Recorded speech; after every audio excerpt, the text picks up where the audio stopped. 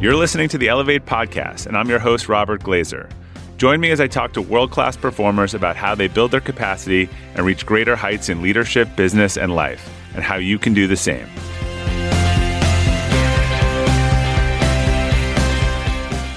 Welcome to the Elevate Podcast. This is another edition of Weekend Conversations. Each week, I'll take a deeper dive into an article or interview I shared during the week, often a Friday forward. And joining me to help co-host is the co-producer of the Elevate Podcast, Mick Sloan. How's it going, Mick? It's going well. How are you, Bob? Good. All right, so we're gonna be taking on the first Friday forward of 2024, which is called Life-Saving Learning. Why don't you kick us off? Yeah, so this is a story of a pretty remarkable incident that happened at an airport in Japan. And can you tell a little bit of that story for people who haven't read the post? What happened? Why it was so interesting to you? The basics? Sure. Yeah. As a background, I've written a couple Friday forwards on things in the airline industry. I find sort of the how the airline industry runs. There's just a lot of leadership lessons. There's one we linked to about sort of their practice of aviate, navigate, communicate. There's also this notion of preventative maintenance, fixing things before they break, because in that industry, you have to. And this sort of highlighted another one. So last week, a pretty new, very large Airbus A350 was landing. There was a Coast Guard plane that thought it was cleared to take off on the runway. I think because there was a lot of smoke and probably some fatigue. They had been fighting the fire, and they took off and struck the landing plane, kind of bursting it into flames. I think the pilots actually didn't initially know that the plane was on fire. They knew that they had been hit. And while I think everyone or almost everyone perished on the Coast Guard plane, the crew and the flight attendants evacuated everyone off this huge plane in 18 minutes. And I think they were down some of the exit doors due to where the impact struck. And it just, if you look at this plane, there's nothing left of it. Like, it's pretty much melted to nothing. And it was actually a pretty incredible feat. I think it was about 390 people that survived with only kind of minor injuries. And as we'll get into it, like, the reason that happened is changes that the industry made about from accidents that happened beforehand, and just sort of highlights that the airline industry is really good at kind of studying mistakes and making changes so they don't repeat it. I think much better than most other organizations or industries. So I have to say, I saw a clip of what happened with the accident well before I read the piece that you wrote about it. And I actually couldn't believe when I found out that everyone on the plane's jumbo jet survived the crash. It's actually, if you watch what happened, it literally bursts into flames as soon as it lands. It is nothing short of a miracle. So like there is a reason that this was a focal point. I'm curious, what do you think is unique to the airline and the aviation industry that has this type of way of thinking about and learning from mistakes? And can you talk about some of the iterations that the industry made to make this miracle possible? Yeah, look, the mistakes are pretty visible and pretty catastrophic, right? And so I think, sometimes like a pipe leaks and a building blows up, but it sort of wasn't expected for that pipe to leak. And so you look at that, you're like, oh, that's a tragedy. But people kind of know if an airplane doesn't work or make a mistake, the effect is going to be catastrophic. So the industry, also has a board. The US has the NTSB, but there's a bunch of different organizations that their focus is to examine these, determine what went wrong, kind of report out to everyone, and then make changes. And they talk about these accidents and incidents as kind of a learning point. So I think these people all being alive is the combination of two accidents that are sort of known in the industry from 20 years ago. On the first one, there was a fire in a plane and they landed and they didn't evacuate everyone quickly enough, and all the passengers died. And then on the next plane, it was taking off, I think. And then on the next one, there was a fire in the cabin, and it was landing, and People couldn't find the exits; they weren't lit, and the materials that were combustible in the airplane had sort of caused toxic smoke, and sort of everyone died from suffocation, even though the plane was on the ground. So the combination of those things led to changes in the industry, both on like training about how to get people off a plane quickly. And as soon as there's any sign of thing, you pull the chutes and you start the process. And I think there's a goal of 90 seconds or something like that. I guess that can't be possible. And then they changed how, materials that could be on planes, where the exits were, where the lights, so that you can see them in the smoke, all the stuff they talk to you about before every flight and you totally ignore. And, a lot of the aviation experts have sort of postulated that, again, this kind of miracle is the combination from all the learning from those two things. There also, interestingly, was a major crash in Japan years ago where I think 400 or 500 people died on a jumbo jet on Japan Airlines. And so they kind of have stuff on the wall in there, and kind of, it's a constant reminder to people around safety and training and protocol. And it's considered one of the safest airlines in the world. So again, I think that it was a relatively new aircraft, kind of had the best and newest technology. As you said, if you watch the video of this, you can't believe that anyone survived. And then the crew just acted in expert fashion with their training. Yeah, again, I would encourage, if you're not super skittish about flying, I would encourage you, if you're listening to this, to look at the clip, because it's absurd. Have you ever owned something that inspired you to up your game? 2 years ago, I bought a dual suspension mountain bike for the first time, and it pushed me to ride trails that I had never been willing to try before. When we own exceptional things, they inspire us to do exceptional things. The all-new Lexus GX has exceptional capability that will have you seeing the possibilities you never knew existed. Its advanced technology and luxurious interior mean that wherever you go, you'll never go without. The Lexus GX comes with available dynamic sky panorama glass roof, available front-row massaging seats, best-in-class towing capacity, available 33-inch all-terrain tires, and available multi-terrain select. I've seen the new Lexus GX popping up all around my town, and not only does it have the capabilities to take you to new places on and off the road, but it's a great-looking car. The new Lexus GX is ready to raise the bar for you. Live up to the all-new Lexus GX, luxury beyond limits. Experience amazing at your Lexus dealer. Hey, Elevate listeners. Whether you're selling a little or a lot, Shopify is the partner you need to keep the cash register ringing for your e-commerce business. Shopify is the global commerce platform that helps you sell at every stage of your business.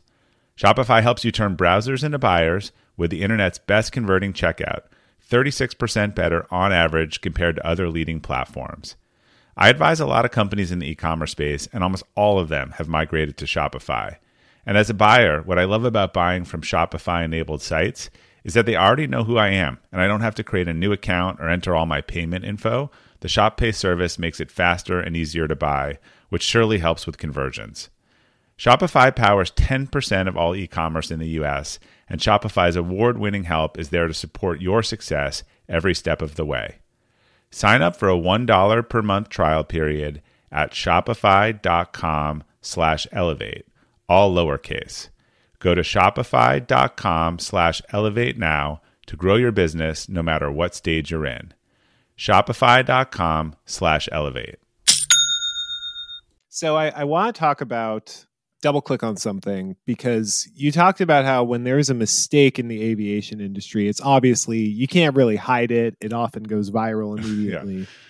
And the lesson is that when mistakes are really brought to the surface and you have to face them, that is where you have the possibility of learning from them. So I want to talk about psychological safety and how leaders can make it so that their people feel safe to bring that type of attention to their mistakes or to mistakes that their teams make or that they see being made, even if they aren't in an aviation situation where it is impossible to hide them.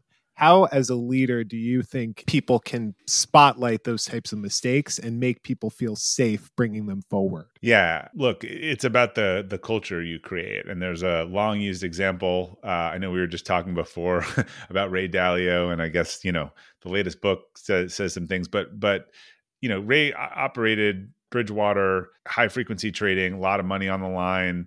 when people make a mistake or a bad trade, that you want to cover it up. And this is where most of the problems start, because then they try to dig out of their hole. And I know he set in his culture years ago this concept of a mistake log, where it was a fireable offense not to put your mistake in the mistake log, but it was not a fireable offense to make a mistake. I remember talking to a friend who led a company years ago, and the engineer had just made like a massive mistake. And he said a similar thing to me. Like, he's one of our best engineers, like, but I'm not going to fire him. A, he's one of the best engineers, but B, like, if I sort of let people know that they're fired, that they make a mistake, like, I think they're just going to hide everything else that goes wrong, and it's just going to compound and get worse. So this is the story behind the Volkswagen, was a Friday Forward too, about what happened to Volkswagen when, they realized that this diesel engine that they promised that would both be low emission and high miles per gallon or kilometer in that case, like, didn't work. And they were so afraid of telling the boss, because he had horrid failure, that they hid it and cheated it and this whole thing, rather than being like, it doesn't work. So we're either have to go out and say it doesn't get the mileage we said, or it doesn't get this, or let's put our ingenuity to fixing the problem. In this case, they put their ingenuity on a whole system that cheated and reported in false information. So I think this is what happens in a lot of organizations. Like, the culture is sort of a fear around failure. And unfortunately, I think people just then sweep these things under the rug. As you said, whether it's cell phone cameras or a plane falling out of the sky, there's not a lot of chance to hide these in the airline industry, which is an advantage that they have. Yeah, and I think there's a lot of news going around. There's been a recent book about Ray Dalio and Bridgewater that is too complicated to get into. But I do think the point is that the principle ties really well to the idea of setting the right incentives. And to your point, if you make a mistake, you're fired, versus if you make a mistake and don't report it, you're fired, what you're basically doing is, if someone thinks they'll be fired if they make a mistake, that means that they want at all costs their mistakes not to come to light. Yeah, and look, in trading and in financial services, what usually people get in a hole and then they quietly try to dig out of it by doubling down. And then by the time people learn about it, they've, created a massive liability for the company. Yeah, and so there's a lot of power in that. The thing that actually come out in the reporting about Bridgewater in the recent book about the fund is that it created actually a seesaw effect of the incentive, where there was such an incentive to report mistakes that people were supposedly spending, according to the reporting, an enormous amount of time trying to find others' errors and log them. Right. Incentives, if behavior follows incentives, right? So Yeah. And so I guess, what do you think about striking the right balance and making sure that people are reporting and learning from the important mistakes, but they're not spending all of their time trying to find every tiny thing? They probably made such an example of that it became kind of a perverse effect of the culture. But yeah, there's an 80-20 rule. And look, there's the notion of above the water or the below the water, line mistakes, ones that will sink the ship or not sink the ship. So I think we should focus, from a learning standpoint, you focus on the things that could have sunk the ship or might sink the ship next time if they're bad. For instance, there was another incident where a door fell off a Boeing, plane this week, and the plane landed and was fine. But no one's walking away saying, "Oh, no big deal," right? Generally, you don't want doors falling off during flight, so they're going to dig into that and look at that more closely. So, because that could have been a catastrophic mistake. So, yeah, I think sometimes you just need to dust yourself off and move on. But other times it's worth digging in. And, one of the things that we used to do, and we may still do as an organization, is we had these sort of reports that people would fill out when we had a big mistake. And the goal was actually like, what needs to change next time, or what did we learn, or what needs to change, or who needs to know, or what process would stop this from happening next time. It wasn't about, highlighting the mistake. It was about like, let's not make it again. Like, you're hoping as an organization, I think the airline industry keeps making new mistakes. Like, you just don't want to be making the same mistake. Yeah. And I think that to that point, I want to dig a bit deeper into that sort of debrief and learning process. And so what are the essential steps when you objectively acknowledge that there was a mistake, and you don't try and lay blame or hide from it.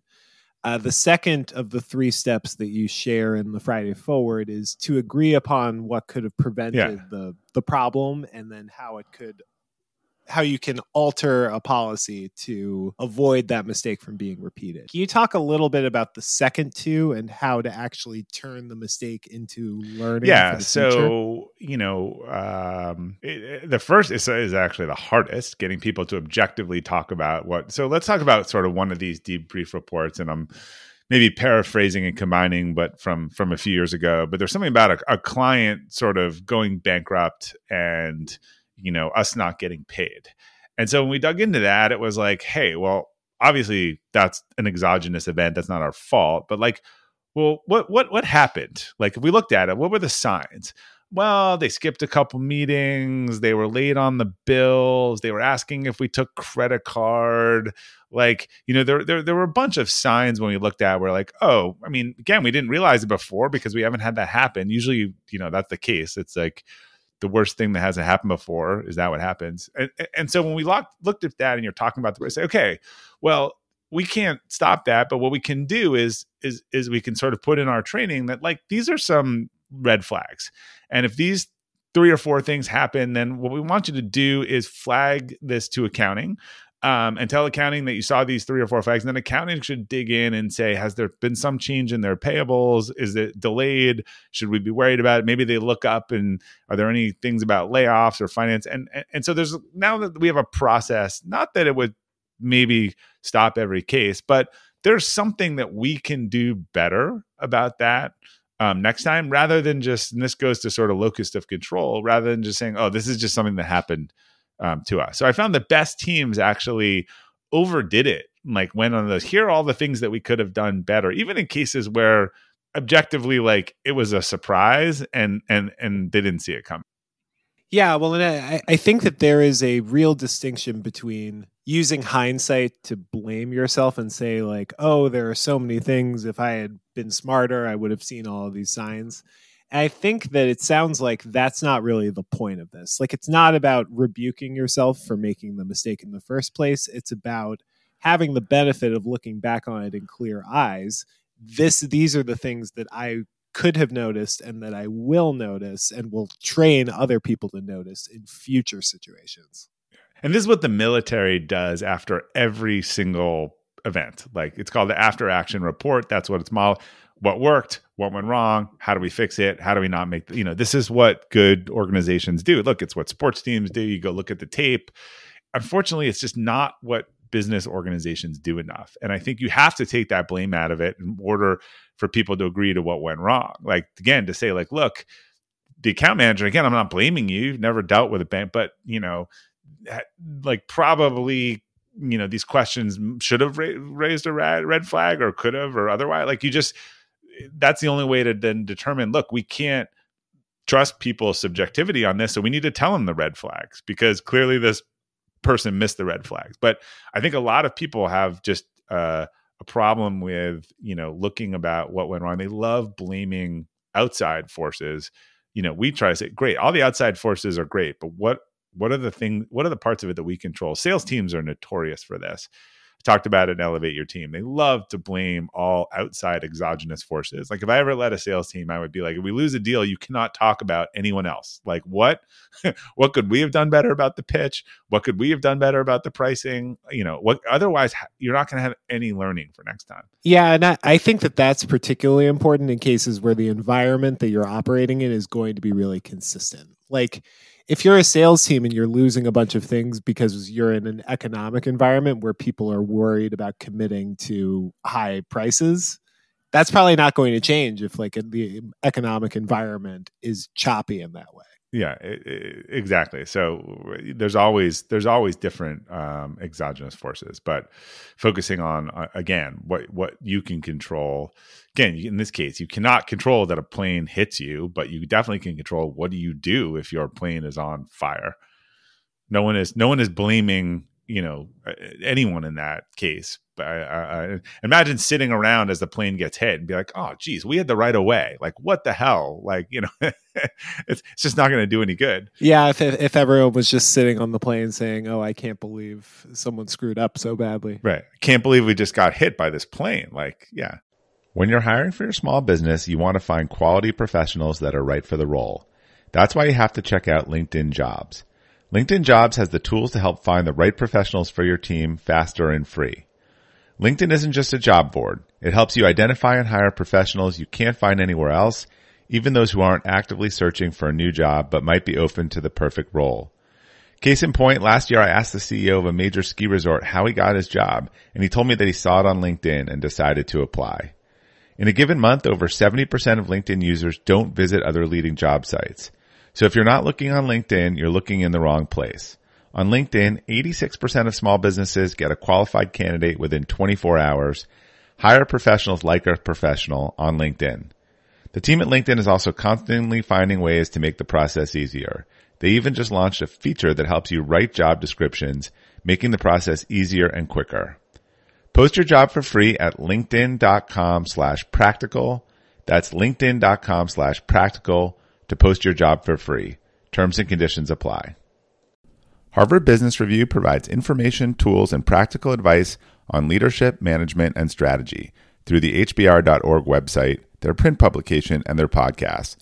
hbr.org is your go-to for leadership and business management articles. A recent favorite is Stop Eliminating Perfectly Good Candidates by Asking Them the Wrong Questions. Then there are the world-famous case studies, which premium subscribers can access as well. HBR produces a number of leading podcasts, from HBR on leadership to my favorite, the HBR IdeaCast podcast. A subscription to HBR also includes access to videos, The Big Idea, HBR Magazine, and a wide variety of newsletters. While much of the Harvard Business Review content is available for free after signing up at their site, subscriptions to unlimited content start at only $10 a month. Go to www.hbr.org/subscriptions and enter promo code ELEVATE right now to take advantage of this great offer. Again, go to www.hbr.org/subscriptions and enter promo code ELEVATE to learn more about this great opportunity to help manage your career and business. This episode is brought to you by Reese's Peanut Butter Cups. In breaking news, leading scientists worldwide are conducting experiments to determine if Reese's Peanut Butter Cups are the perfect combination of peanut butter and chocolate.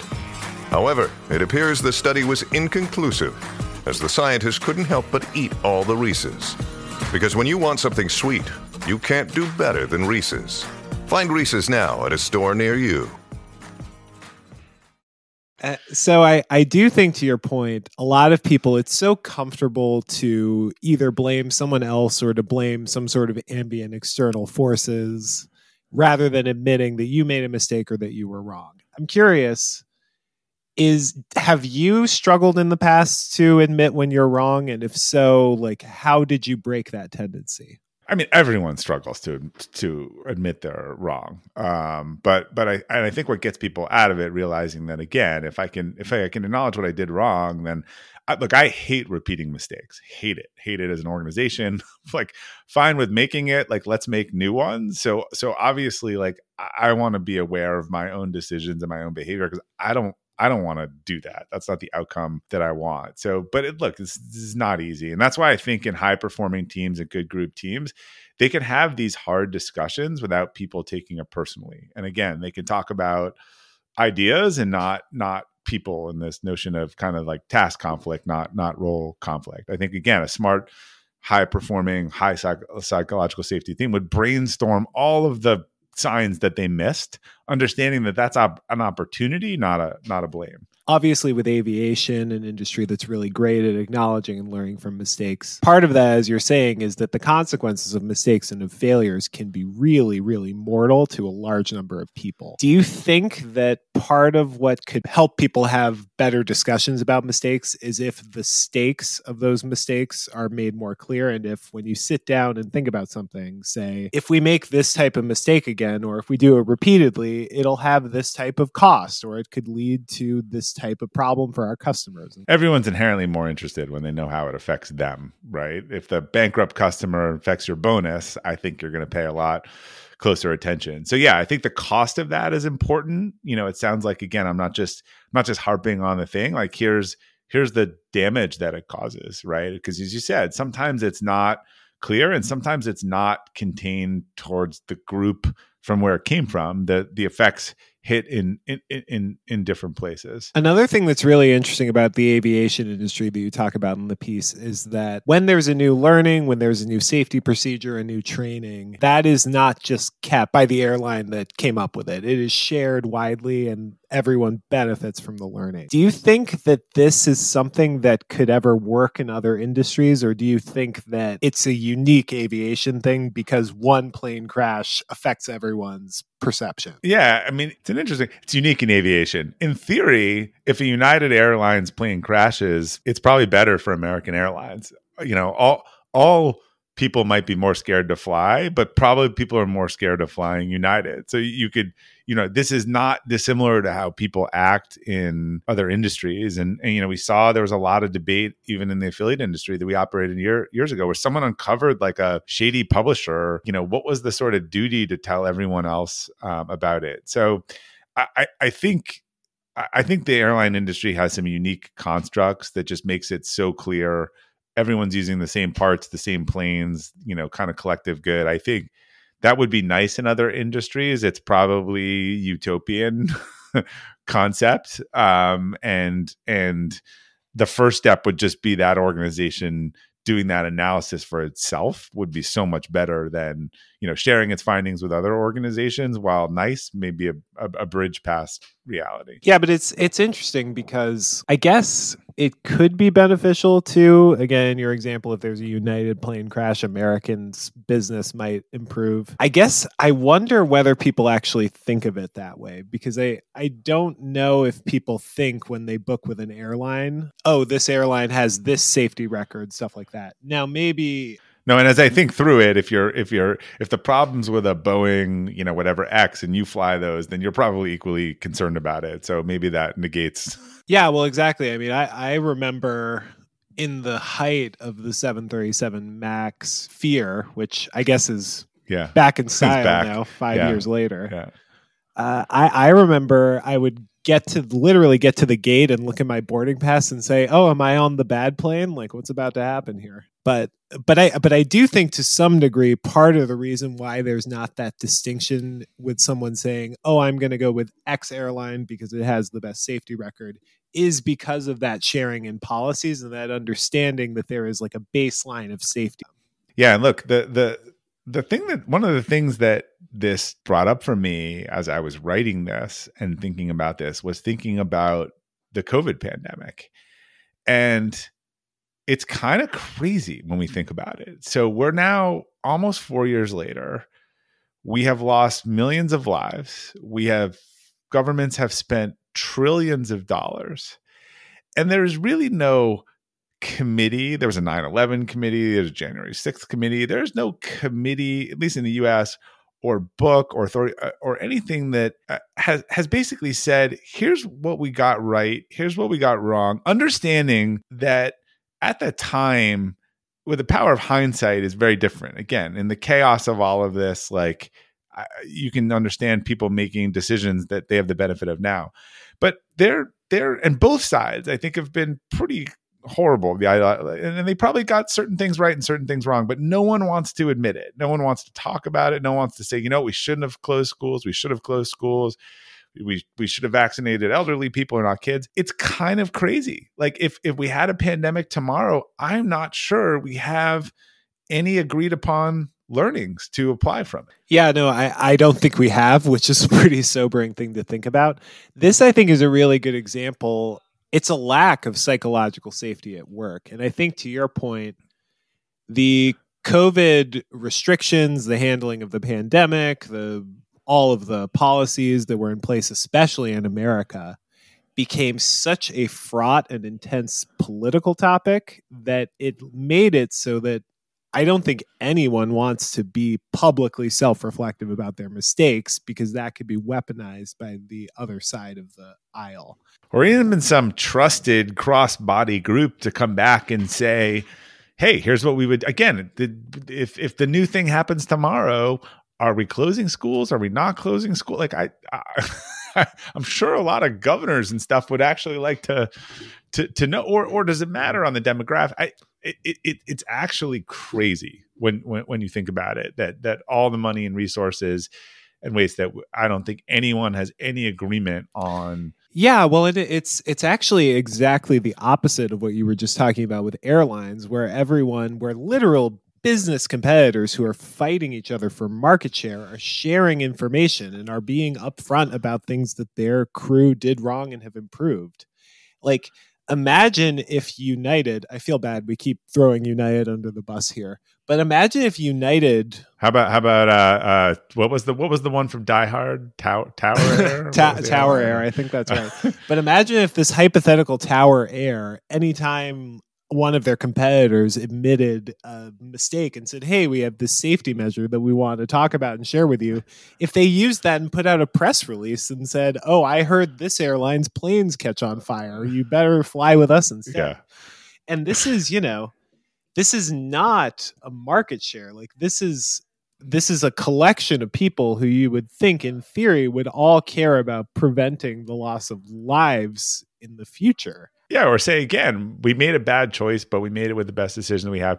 I mean, one of the ones that's interesting to me that no one's ever discussed, and in the mask debate, is that very early on, right, the U.S. government kind of told people that masks didn't work, weren't relevant. People were wearing rubber gloves, and again, irrespective of the end state of that dialogue, which I still am not sure is totally solved, and then because and there's a lot of people who believe they said that because everyone was hoarding these masks and and the medical professionals who need them in the hospitals sort of couldn't get them, so they needed to stop the run on the mask. And so maybe they told not an accurate story, maybe not. It's just interesting afterwards again that no one has addressed that or said again was that did we just have the wrong information at the time, or did we just didn't want to tell people not to panic and we needed the masks. And so we said this, and, again, maybe we shouldn't have said that, but again, that's a big trust issue. And I think if you want to think about, will people listen to instructions last time, had someone clarified whether that was just, they didn't have the right information at the time, because obviously they wanted to get the masks, the N95 masks to hospitals and stuff. And the people wearing it in those hospitals seemed pretty protected by it. I understand why this can't happen, and I understand why there's so much fear about it, because I know, unfortunately, we live in not a nonsense world in so many facets. I cannot even tell you how reassuring it would be, just to me personally, if someone in authority in a pandemic or in the World Health Organization, the CDC, if someone came out and said what you just implied, which is if they were to say we had to really preserve and avoid a run on face masks to make sure that people in hospitals could have them. Next time, we are going to make sure that we have a stockpile of masks for the next respiratory pandemic, which I hope it's not soon. Right. That wasn't the best response, but we panicked. And frankly, had we told everyone they work really well, there might have been a run on them and all of our hospitals would have shut down. Right. But that wasn't, again, someone saying here's why we did it, but we're not going to do that again. Right. I don't know. You would just have a little more faith in the public announcements if someone would declare that, because it seemed a little incongruent. Yeah, and it's just I wish I could wave a magic wand and basically say to the people who know the most about this, no one is going to get mad at you for your answer here. I know that closing schools, shutting down schools, that was a decision made in a particular context with the best information available. And I'm not going to Monday morning quarterback. Right. That. Was it the right decision? Right. Not even that. Take it away from was it the right decision then? If this exact same thing happened tomorrow, knowing what you know now, what would you do tomorrow? And that, I think, in a way, actually, it's a useful framing device for talking about mistakes. It's not even necessarily what did you do wrong. It's if you're in the same situation again, What are you going to do I agree. instead based on what you know? Your version is better, right? Because I'm just making this up as I go. But the answer might be, we don't shut down schools, but for people who live in multi-generational households, they need to not go back to those households and go live with a friend, for a few weeks or something like that, right? Because this is what we learned, that like the kids are fine, but like if they were living with a 90-year-old, maybe that's a problem. So you'd be like, oh, we learned something from all that catastrophe. Again, the only positiveness of these catastrophes that are sort of talked about in the airline industry is they really do learn from it and save lives going forward based on. Yeah. And I don't know. I hope that's, now I'm just going to get mad. I'm still waiting for the book. It's 4 years later. Like someone's got to come out with the book. I didn't even really think about that until you said it. But yeah, there was literally a 1,000-page book of the 9/11 Commission report. Yeah. No, that's, yeah. Anyway. So I was wondering to refocus back on the mistakes example, because a lot of this is talked about organizational leadership, team leadership. I'm wondering in the personal and in the individual realm, do you think that people in their own personal lives could benefit from having this type of debrief process and like a personal mistake log? Yeah, look, the cool concept about a personal mistake log is that, or a journal, some people might call it, is that it's really for your reflection. And so, if you were to look at that and say, I lost my temper, you'd be like, oh, I don't know. I got to deal with my temper, right? This is something I don't want to be doing, and I keep repeating. So, yeah, I mean, I think if some of the best professional development people are getting better, do stuff like that. They keep a mistake, they look at it. It's for their own benefit. So there's not even any embarrassment other than if you're not willing to be self-reflective, which again makes it pretty hard to improve. Yeah, and I think that it's that combination of documenting and of occasionally reflecting. It's actually really similar to the conversation that we had in last week's episode about like setting up goals for yourself and writing down what you want to accomplish and then checking the next day and saying, did I do it? Did I not? Yeah, not different at all. So, well, this has been a good one. And I want to go to the quote of the week, which is from Archilochus. And it is, in the face of adversity, we don't rise to the level of our expectations. We fall to the level of our training. Why is that so resonant for you? I'm glad you pronounced his name because I don't think I would have gotten it correct. But yeah, I've heard that before. And it was the first thing that sort of struck me when I went kind of looking for something this week, because again, we can have all the best intentions or expectations or things that we want to do. But particularly in panic, I think we are going to fall back to what we've been trained, what we know how to do, what we've kind of practiced. And I think, you're more likely to do something that you've already done before or know how to do. So I just think it's a great cherry on the sundae. Yeah, that is also just a really good framework for a good quote. You don't rise to the level of X, you fall to the level of Y. Yeah. We'll keep using that format. All right. Well, that wraps us up for this week's Weekend Conversations.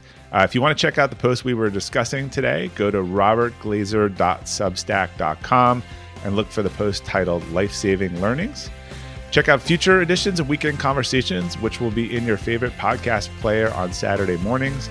And if you haven't subscribed to the show, follow or subscribe on whatever podcast app you're listening to. Until next time, keep elevating.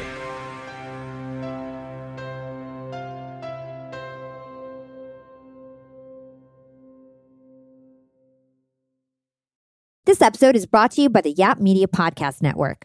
I'm Hala Taha, CEO of the award-winning digital media empire, Yap Media, and host of Yap Young and Profiting Podcast, a #1 entrepreneurship and self-improvement podcast where you can listen, learn, and profit.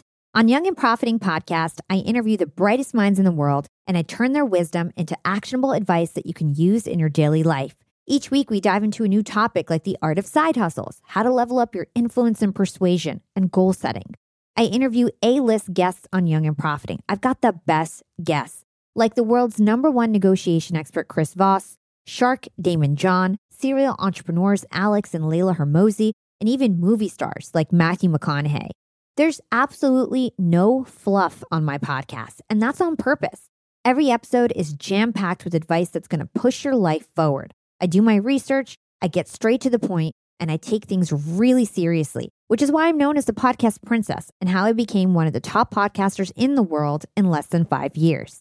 Young and Profiting Podcast is for all ages. Don't let the name fool you. It's an advanced show. As long as you want to learn and level up, you will be forever young. So join Podcast Royalty and subscribe to Young and Profiting Podcast, or YAP, like it's often called by my YAP fam, on Apple, Spotify, CastBox, or wherever you listen to your podcasts.